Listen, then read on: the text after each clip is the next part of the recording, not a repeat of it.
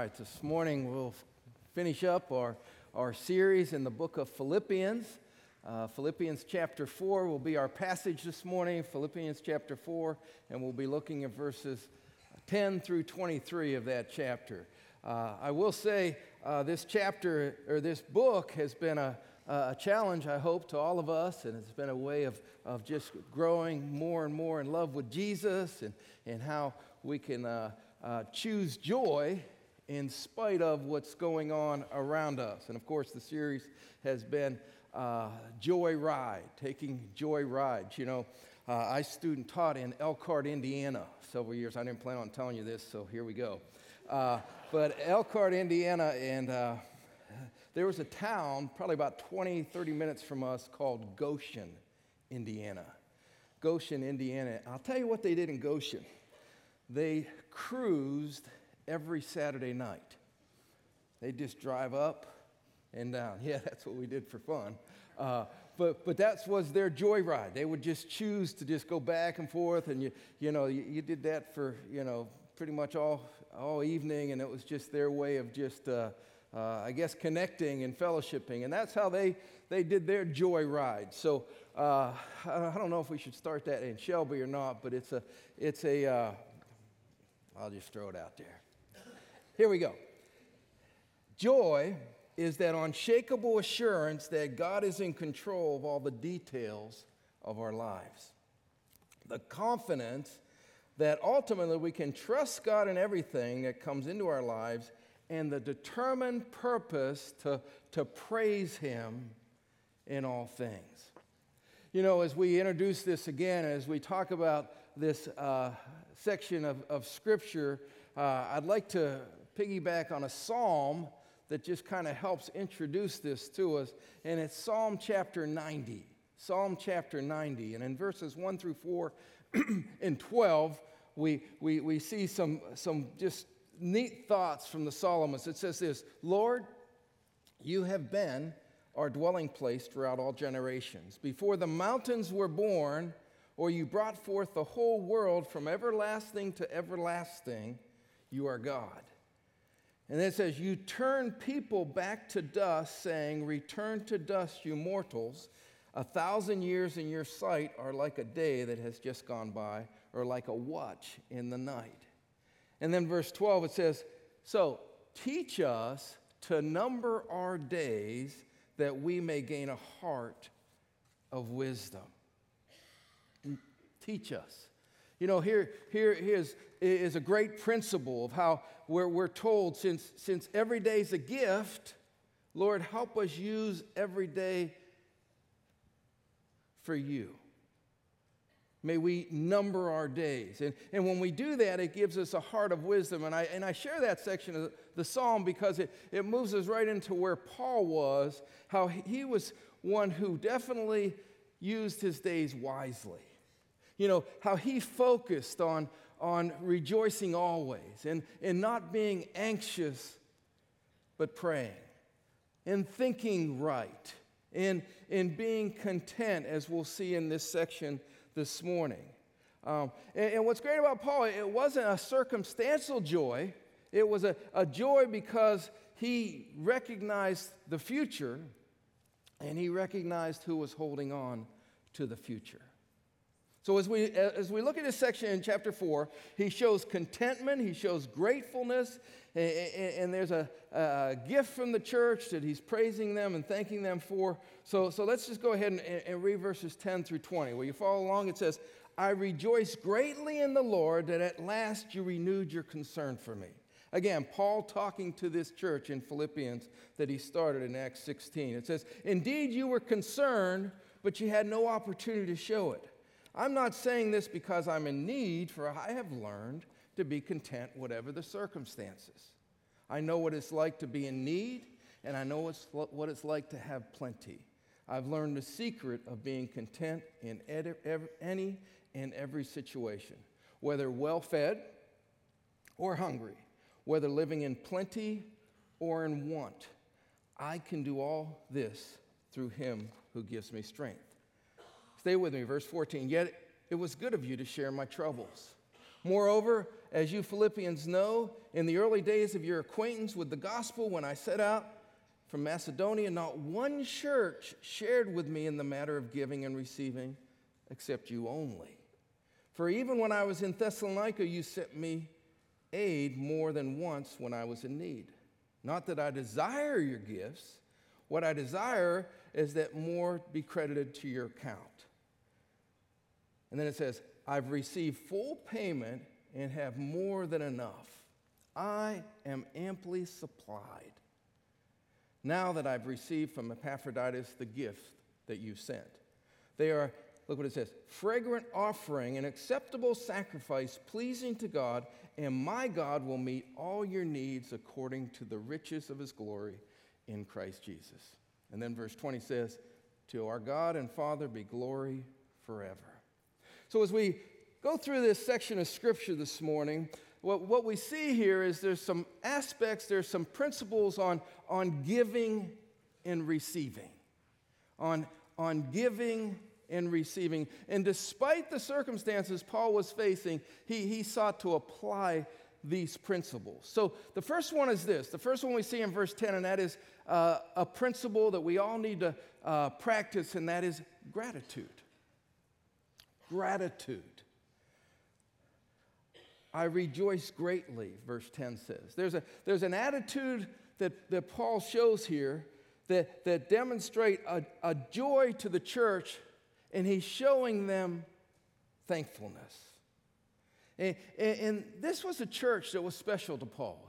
It started in Acts 16, where Paul's there, and he meets Lydia and some ladies, and a church began from that. And he's thankful for this church. And he expresses that thankfulness. They had supported him financially. And what's great about this principle, I think it's something we can all work on, and it makes us more like Christ when we practice gratitude. I'm thankful for you. I'm thankful for what you're doing in my life. And it's a good reminder for us here this morning as we begin through this. Paul shows us a great practice. A great practice for all of us is an attitude of gratitude. And he's rejoicing here because his need was met because of this church. And he says, you care about me. You have a concern for me. We see in verse 10. And he's not flattering the church. He's just, hey, church, thanks. Thanks for being behind me. Thanks for supporting what God's doing. You know, as we began the book in verse 3 of chapter 1, Paul says, I give thanks to my God for every remembrance of you. You know, there's a great peace in Paul's life because this church had really been behind what he was about. And I'll tell you, it's neat to have a church like that. You know, Pleasant City Church is a church that's behind what we're seeking to accomplish here in this community. And it's nice to have a people group like that. Not all churches are like that. But gratitude, let's practice that. Let's realize the importance of being thankful people and demonstrating gratitude. And then another aspect to this is we see in verses 11 through 13, and that is contentment. Contentment. And it's cool because as we think of this, you know, Paul, remember, was in a prison cell when he wrote this, and he's saying, hey, contentment is where we need to live, where we need to be. And it says, I'm not saying this because I'm in need, for I have learned to be content. It was something that he had just grown as a follower of Christ. The old King James says, in whatever state I'm in, I've learned to be content. So you can be content in New Jersey. You can be content in North Carolina, which is a good place. You can be content in, I even have to say, West Virginia, if that's where you're from. But the contentment was a learned place for Paul. Whatever state, wherever he was, he had learned contentment. And what's cool is he doesn't want to come across as some poor beggar here. He gives us a picture of a contentment because Christ was sufficient in his life. And that's what Christian contentment is, that Jesus is enough. And you know, we live in a day, sometimes it's just hard to be content. We get restless, but it's a good reminder for us here that contentment is unconnected to our circumstances. It's unconnected to what's going on around us. And I love some of the things Paul tells us in this section, but over in 1 Timothy chapter 6, he says this. He says, godliness with contentment is great gain. And then jump down to verse 10. And we have to talk about this because I think sometimes we think the more we have, we'll be content. But it says, for the love of money is a root of all kinds of evil. Some people, eager for money, have wandered from the faith and pierced themselves with many griefs.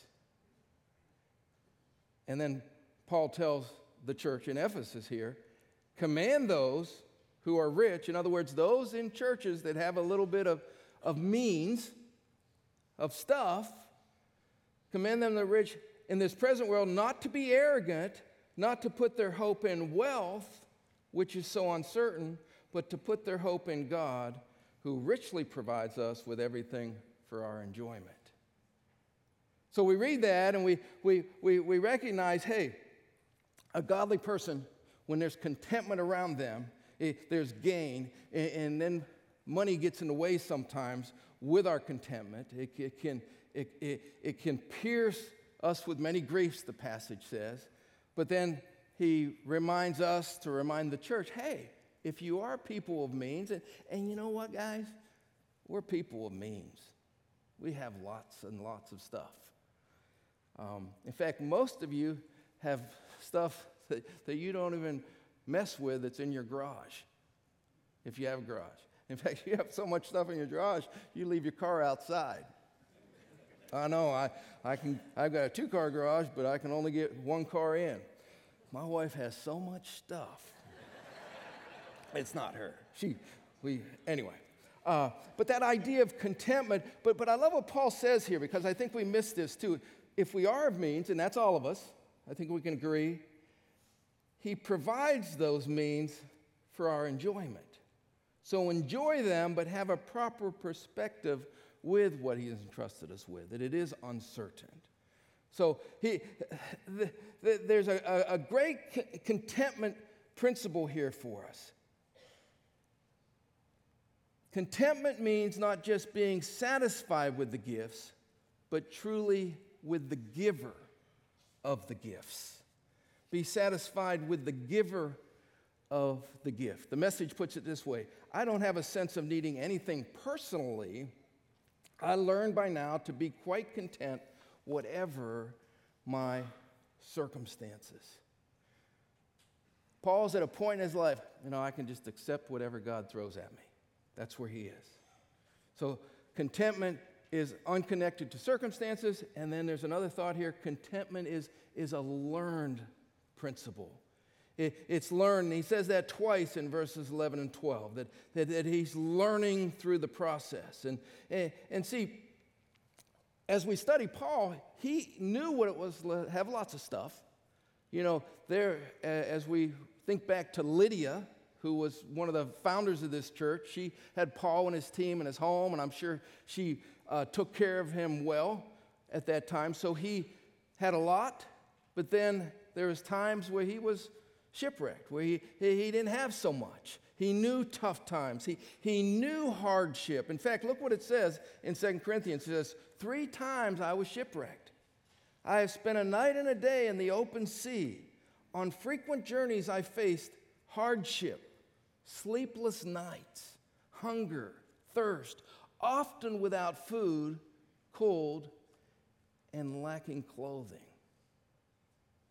So, what do we take from this? Well, prosperity's not going to make us content, and poverty isn't going to make us content. Contentment only comes as we encounter and strive to be close with Jesus. That's where it comes from. When we seek an intimacy, a closeness, a connection with the Lord Jesus. And Paul definitely had a strong grip on the Lord. And it was unconnected to his circumstances. He had learned to be content.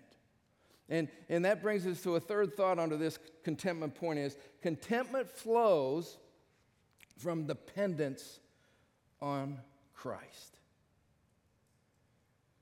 So, has a lack of contentment, this is a personal thought for us, made us less flexible for what our mission is?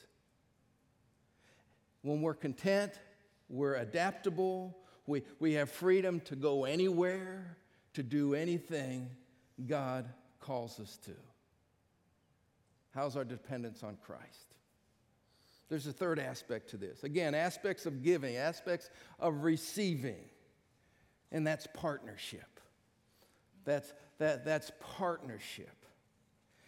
And I love how 14 comes into play here because he's just given us that verse that we've all probably said at times. I can do all things through Christ who strengthens me.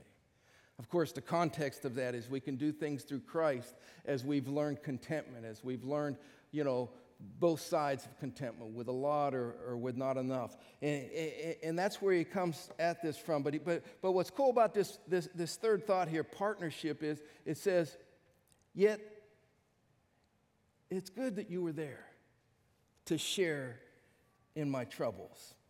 In other words, thanks for hanging out with me to help me through the process of this idea of partnership. Paul, he's not some superhero. In fact, sometimes we try to make him out to be. He was a man that was committed to Jesus. He stayed faithful to Jesus, and he needed people just like we need people. He needed that partnership. It's just nice of you to share in my troubles. And a point to this is this. God was working through his people to meet Paul's human needs. Epaphroditus, we talked about him several weeks ago, but he helps Paul show the appreciation to the church by delivering this financial gift. In verse 15 says, as you Philippians know, in the early days of your acquaintance with the gospel, when I set out from Macedonia, not one church shared with me in the matter of giving and receiving except you only. For even when I was in Thessalonica, you sent me aid more than once when I was in need. Do you see the cool partnership here? I mean, this church was blessing Paul. There were needs, and they'd send him a gift. And this church is close to Paul's heart. But what's cool about it is this. The giver is blessed when giving. Not only did Paul benefit, but the church benefited by partnering. So, how are we doing with this partnership? How are we doing with this idea of giving? Are we consumers, or do we co-labor in the work? Are we financially partnering with the work? There's a lot more than just, being here present on a Sunday morning. There's doing ministry in the church. And I heard someone say, and you've probably heard this, but it's, have you given God your time? Have you given God your talents? And have you given God your treasures? And I think it's important for us all to realize that as we partner in the gospel, that we're to give all three. And sometimes it might even be easier for you to just write a check than get involved. And, we're a church that's growing, and there's a lot of needs. There's a children's need in our church. There's a bunch of kids over there. In fact, some of them are probably yours. That's good. But we need your help in partnering with the work. And next week we'll hear more about that and how we can challenge one another in our community connect groups to serve.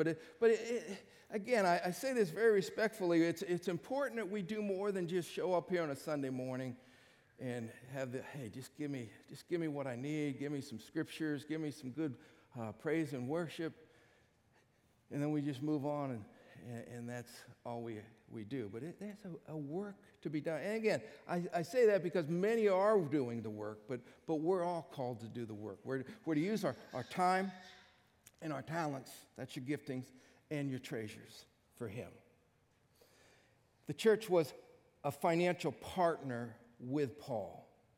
And what's cool is we could say that Paul open-handedly gave to the Lord.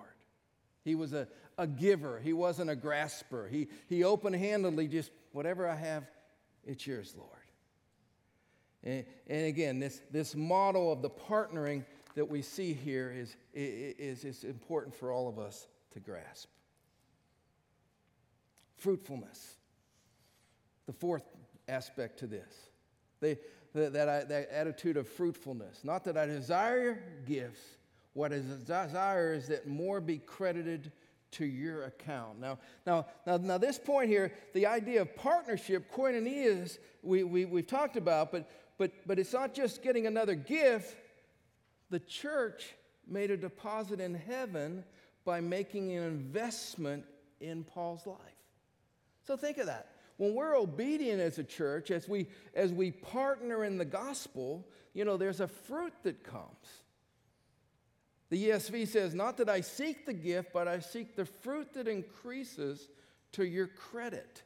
See, Paul realized that, hey, if they were obedient in their giving, they would be fruitful. We benefit. We get when we're fruitful givers.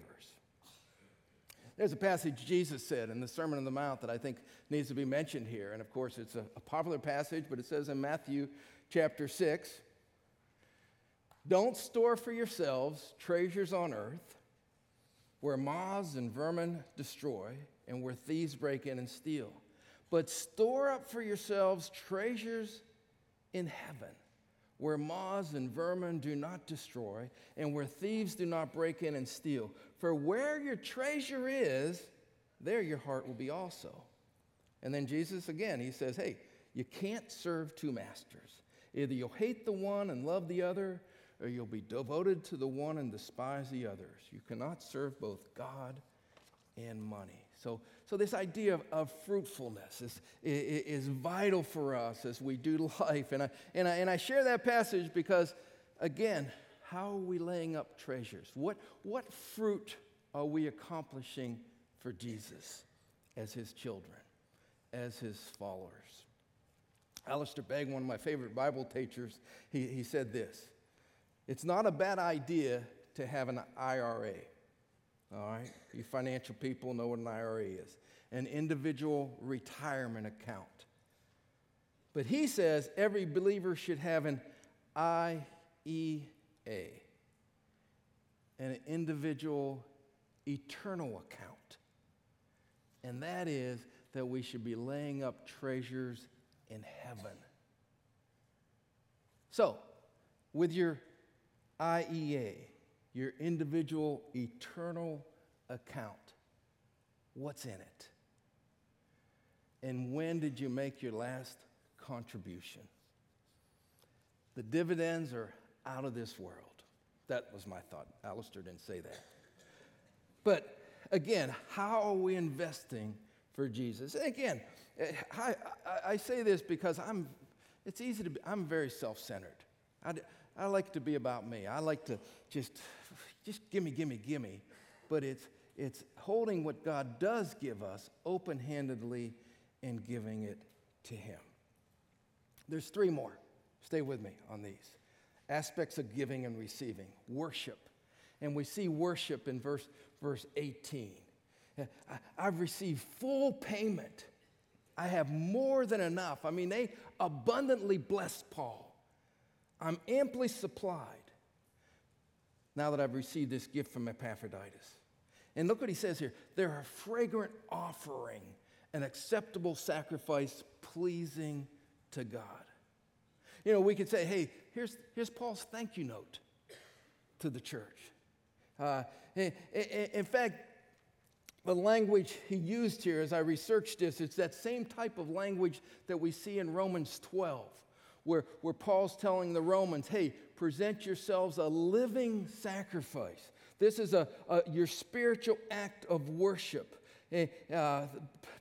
Place your highest value on the Lord as you worship him. And when we think of worship, take the word apart and just think of that's just giving God his worth. That's what he deserves. That's our reasonable service, giving him his worth. And I love the picture here he uses. When your worship is good, it's like a fragrant, it's just a sweet smelling offering.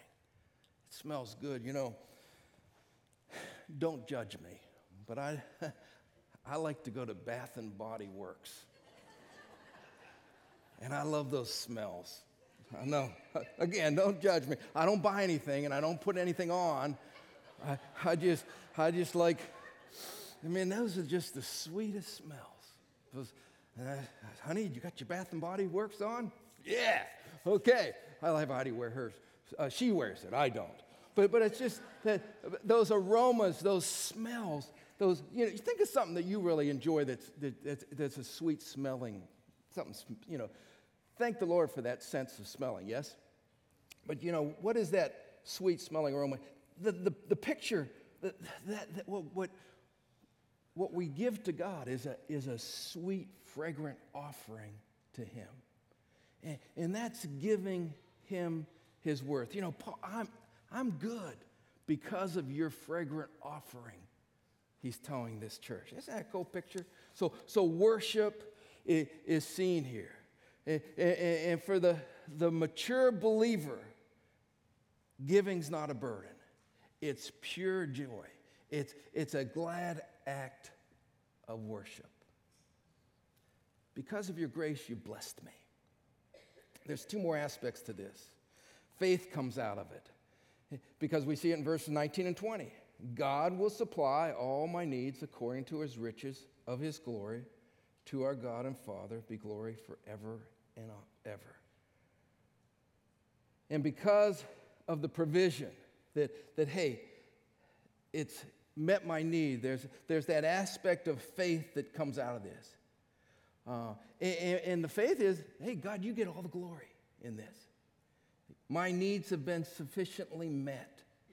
I love how Wiersbe talks about this section. Warren Wiersbe, a Bible teacher, he says, we might state it this way, if we were to paraphrase Paul. You met my need, and God's going to meet your need. You met one need that I have, but my God will meet all of your needs. You gave out of your poverty, but God will supply your needs out of his riches in glory. And then he said, God has not promised to supply all your greeds. When the child of God is in the will of God, serving for the glory of God, then we will have every need met. Isn't that neat? So again, that aspect of faith. God giving, give and God will supply all your needs. Not necessarily our wants, but sometimes he gives us our wants too. But giving, faithful giving, with the right way, with the right motive, God supplies our needs. I love how Matt Chandler talks about this section in his book. He says, rejoice, rejoice, rejoice. God's big enough. God's beautiful enough. God's strong enough. God's lovely enough. God's perfect enough. He's sustaining enough in every circumstances. Wherever you are, he's with you always. Isn't that a neat thought? So, God supplies our needs. And then there's the very last point. Again, aspects of giving, aspects of receiving. Family is in here. The blessings of family. And what I love here, Paul recognizes the family of Christ. The people that are dear to him. And he says, You're my brothers, you're my sisters. He calls them brothers and sisters. Like we're family. Greet all the people in Christ Jesus, verse 21. The brothers and sisters who are with me, they send greetings. That partnering's here again. You know, when we think of this, and again, we bring this point home because that idea of family, how do you get in the family?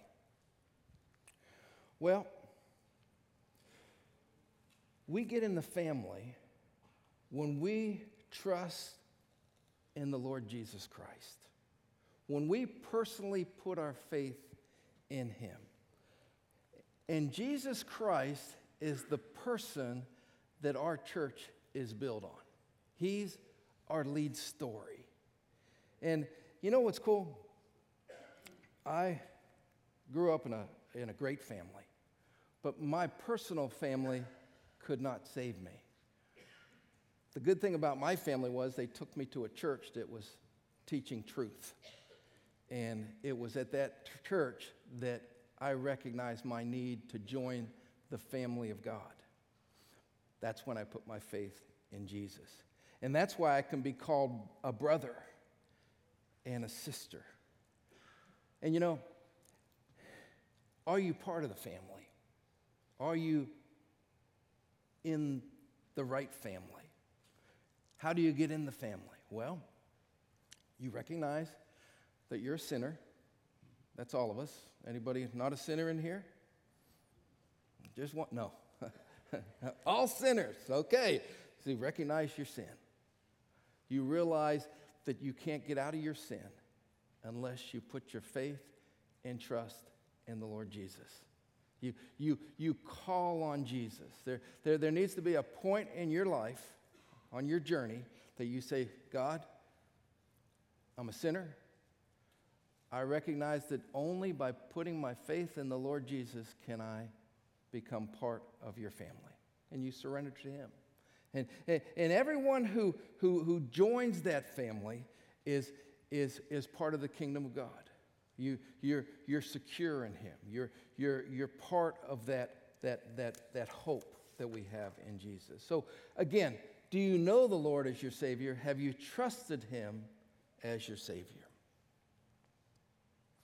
Conclusion. Paul's whole premise in this book is for me to live as Christ and to die is gain. And I love this thought here. The message of Philippians is that life is lived for Christ, to Christ, through Christ, with Christ, about Christ, and in Christ. To live is Christ, and die is gain. That's what life's all about. Let's pray. Lord, thanks that we can hear what your word teaches. As we think of this idea of intentionally giving, it's what Jesus did. He gave his life for each and every one of us. He's provided a way that we can escape God's wrath. Thank you for that. Lord, as we think through this series, I pray that this 4 chapters would be great encouragement to each of us as we're on this Christian journey. And thank you for these truths as we've been on this joyride together. Lord, we are thankful for the hope we have in Christ. In his precious name we pray. Amen.